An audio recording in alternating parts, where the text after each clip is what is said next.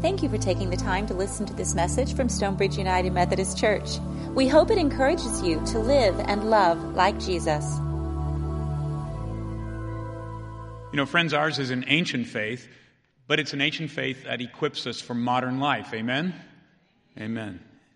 So this morning, as we do the gospel reading, I'm going to ask you to engage in an ancient practice. I'm going to stand you up as we hear the gospel. So, as you are able, please stand for this reading. From Luke's gospel, hear what the Spirit is saying to the church. Very early in the morning on the first day of the week, the women went to the tomb, bringing the fragrant spices they had prepared. They found the stone rolled away from the tomb.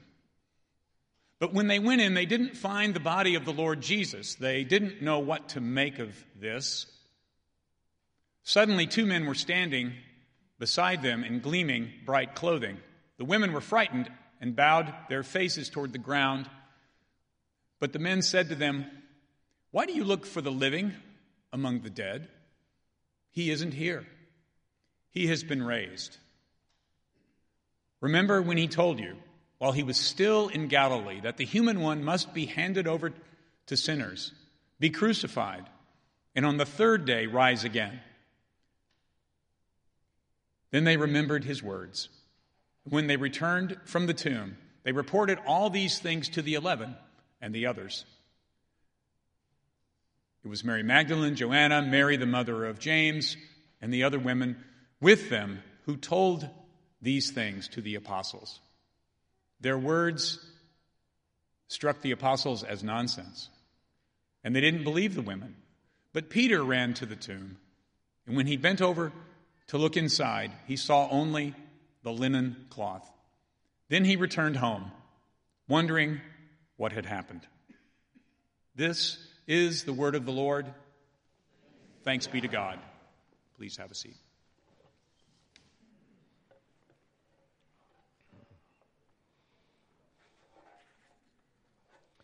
Well, our journey through Lent and Holy Week is finally done. We're finally here to Resurrection Day. See, I'm doing a new thing. We've been looking at that theme all the way through this series. Those words from God to God's people through the prophet Isaiah long ago. God is always doing a new thing.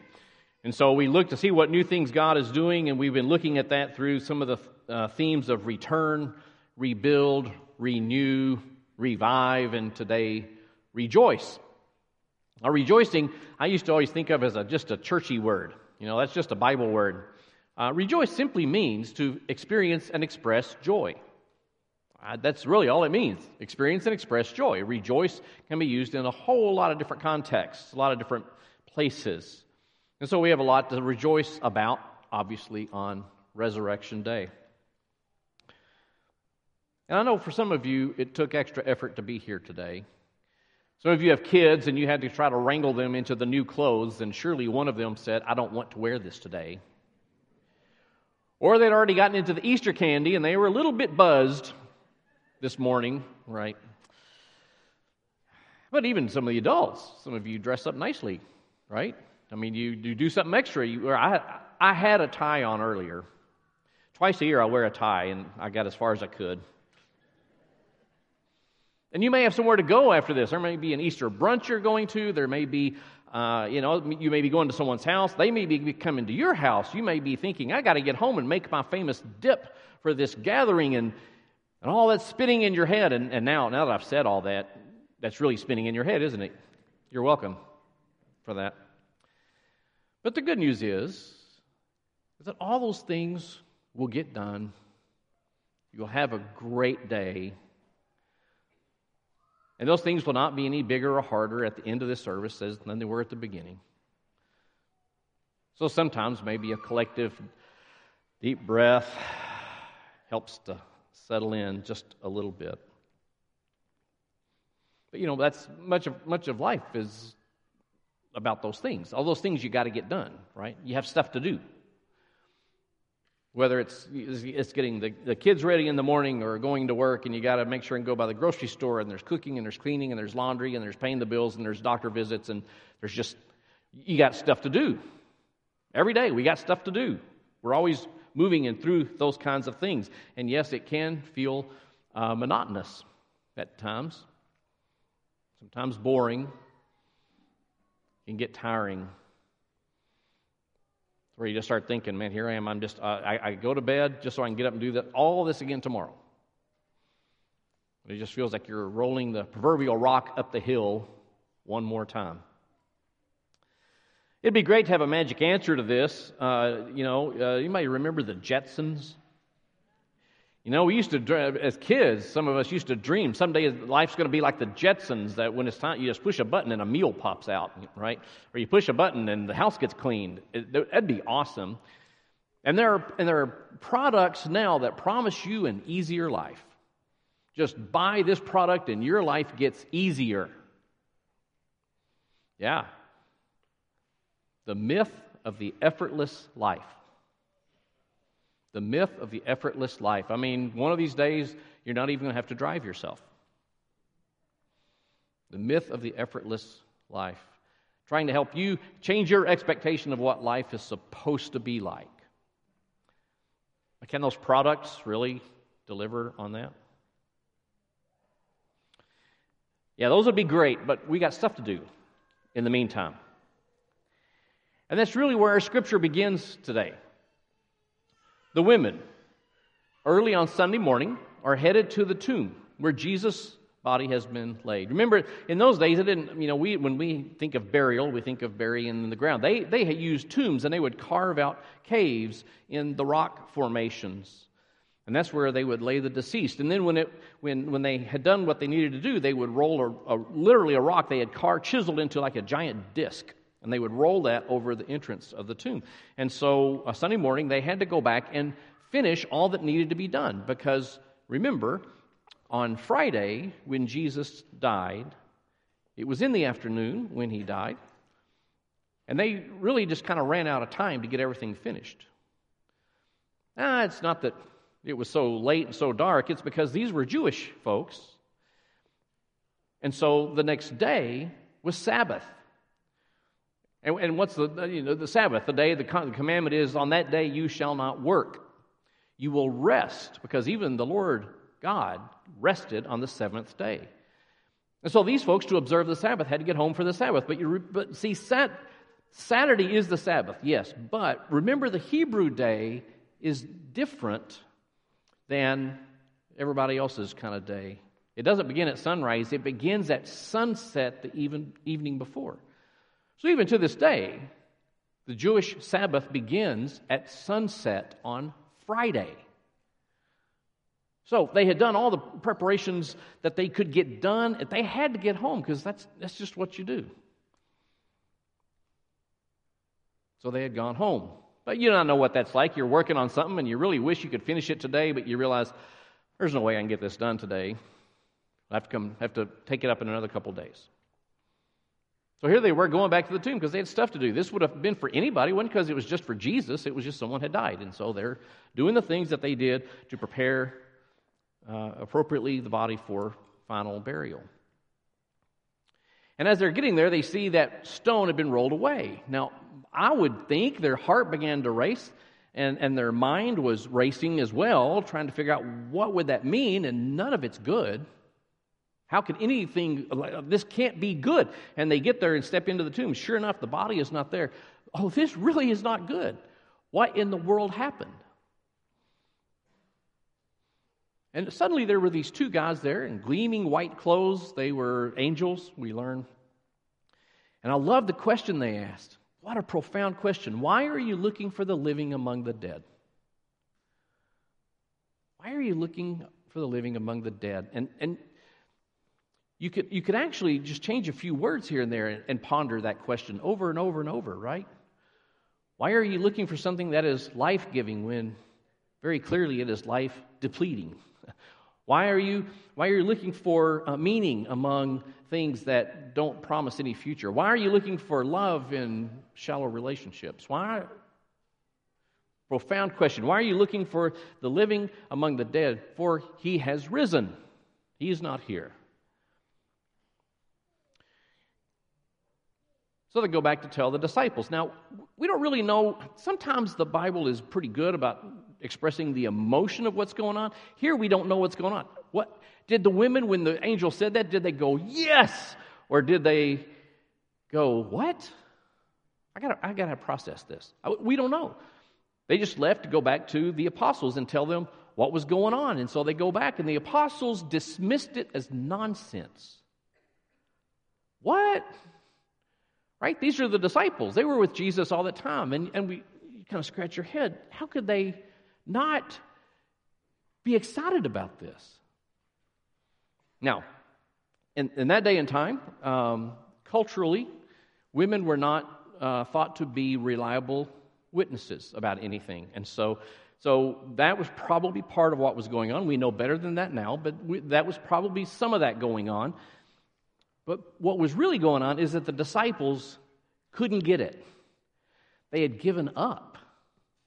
They had given up. This person they had followed around, all this hope they had generated, this vision for the future, and that all died on Friday. And to them, it's done. It's over. So no, it sounds like wishful thinking. Thanks very much. That's all there is.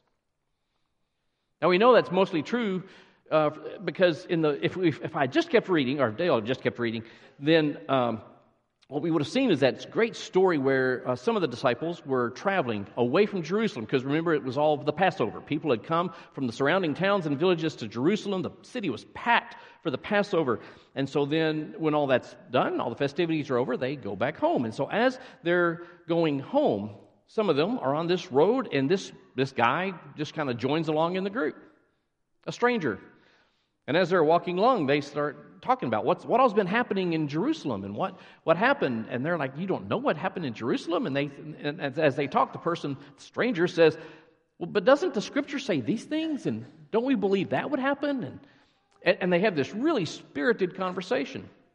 They get to a village where they're going to stay for the night. It's the village of Emmaus. And they get there, and they settle in, and they're going to have a meal, and they get there for the meal, and this guy grabs some bread, and he blesses it, and he breaks it. And the disciples see, oh my goodness, all this time it's been Jesus walking with us along the road. He is risen. Oh my goodness. And then they start remembering. Remember, he said that. Remember that time? And all of a sudden it begins to fall into place. Now that's actually also what the angels told the women in the tomb when they said, he is not here, he is raised. And they said, remember Jesus' words. He said, I must be given over to sinners. I will be crucified, and I will be raised on the third day. And they remembered. That word, remember, it's not just the idea of a recall. It's the idea of an insight that has power to it. Now, maybe you've had an experience like that sometime in your life. You wonder why the life is the way it is. You wonder why you are the way you are. You wonder why so-and-so is the way they are. And then you remember something. Oh, I remember that time that happened. Oh, and it changes your perspective, right? It's the kind of remembering that changes you. You see differently, perceive differently, feel differently. Oh, because I remember that. That's what was going on with Jesus. Now, at the end of the day, I feel sure all the people in these scenes, the women from the tomb and went to the apostles and the travelers, at the end of the day, they all had stuff to do. I bet somewhere that day, those women had to prepare a meal for someone, and they probably had to clean up. They might have had kids running around. They were trying to corral and finally get them quiet so they could go to sleep. Maybe the men had to check on some livestock before the day was over. They had stuff to do. I mean, that doesn't change, but I'll bet as they were preparing that meal, as they were checking the livestock, I bet they were thinking something different. I bet their conversations were different. I bet they had a different outlook on what was going on so that they saw, I'm not just going through the motions. This has a bigger meaning than it used to have for me. They're not simply rolling the rock up the hill one more time. Do you know where that comes from? That saying, I mean, some of you might have heard it before, you might have used it before. I just feel like I'm rolling the rock up the hill one more time. It comes from Greek mythology. The character is Sisyphus. Now, that's a weird-sounding name in English, I know it is. It makes sense in Greek, but it's Sisyphus, Sisyphus. Sisyphus was king of Corinth. Now, if you've been around church much, you've heard talk about the Corinthians, Paul's letters to the Corinthians. Okay, well, that's in Corinth. He was king of Corinth, and he really emphasized commerce and trade. They had ports because it was a sea. There were seaports. And he also was very arrogant and vindictive and violent. And his violence, even against guests in his home and in the palace on occasion, angered the god Zeus. Zeus would not stand for this. So he condemned him to go to Hades, where he would be chained up forever. Let's just take care of him. Let's put him somewhere we don't have to worry with him anymore. But when he gets to the edge of the river Styx, if you know Greek mythology, before he gets on to go across the river, he convinces Persephone to let him go back. He makes up a story, and she goes, okay, you can go back. So he goes back to his physical existence and kind of lives again, except he's the same old terrible person he was before. Well, this really makes Zeus mad. And so he sends the god Hermes to go and capture Sisyphus, bind him if he needed to, and drag him to the place where Hades can put him where he can't ever get away. And his punishment, he will be punished for all eternity. And the punishment is that he will be at the bottom of a hill, and there's a large stone in front of him, and he has to roll that stone up the hill. But Zeus has enchanted the stone so that when he gets to the top, the stone is going to roll away from Sisyphus and go back to the bottom. So he has to go back to the bottom of the hill, roll the stone back up, and it will slip out of his hands. And he'll have to go down. He'll have to roll it up again. And according to Greek mythology, he's doing that to this day. That's where we get the idea of rolling the rock up the hill. This monotonous feeling. So, yeah, sometimes life can feel this way, because we always have stuff to do. But I want you to imagine a little bit different scenario. I mean, imagine yourself that there you are at the bottom of the hill. You got to roll the stone. You got stuff to do. But it's not just the stuff you got to do. You're kind of wrestling with the why questions. Why is this important? Why does it matter? Why try some days? And you're wrestling with what all that means. And some guy comes over and walks up and says, tell you what, I got this. And he starts pushing the stone up the hill. And you're like, what are you doing? And he calls back over his shoulder, oh, I have some experience rolling stones away. And you realize it's Jesus. And all of a sudden you remember. You start thinking back and you go, oh my goodness, yes, I remember God created me and God loves me. God deeply loves me so much He would send His Son to show me that love, this love that is about, and it's about life. It's about a life that, as Jesus said, would be not just life, it'd be abundant life to the full. And that life is characterized by caring for others and by being generous with the poor and by helping the elderly and by being a good person and making the world a better place. And all of a sudden you realize that puts into perspective all the stuff you got to do during the week, because it's not just corralling the kids, but it's about building character in the kids. It's about teaching and modeling for the kids. It's not just about encountering somebody at a store. It's about maybe offering a bit of grace in a hectic place. Maybe, and all of a sudden you start seeing this is different. This is different. Because I understand the why is all about the fact that when we thought all hope was lost, Jesus was raised. That changes everything. I'm going to invite the band to come back and get into place for our last song as I pray. So if you would join me in prayer. Oh God, We know and trust in all that you do. Sometimes we lose sight of that, and all we see is just what's right in front of us, and we just get frustrated and feel like it's just hopeless. God, help us to remember. Help us to remember all that was accomplished through Jesus Christ, all that was accomplished through all the saints through history who have worked to make the world a better place, so that in our life we understand, even though we go through the daily things, we too can make a difference where we are.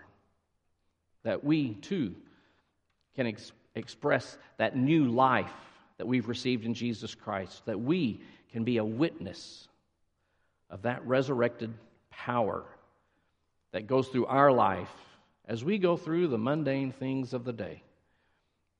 And yet in all those things, we know that you are with us. We know that you strengthen us. We know that you provide for us. Help us to remember those things as we go forward.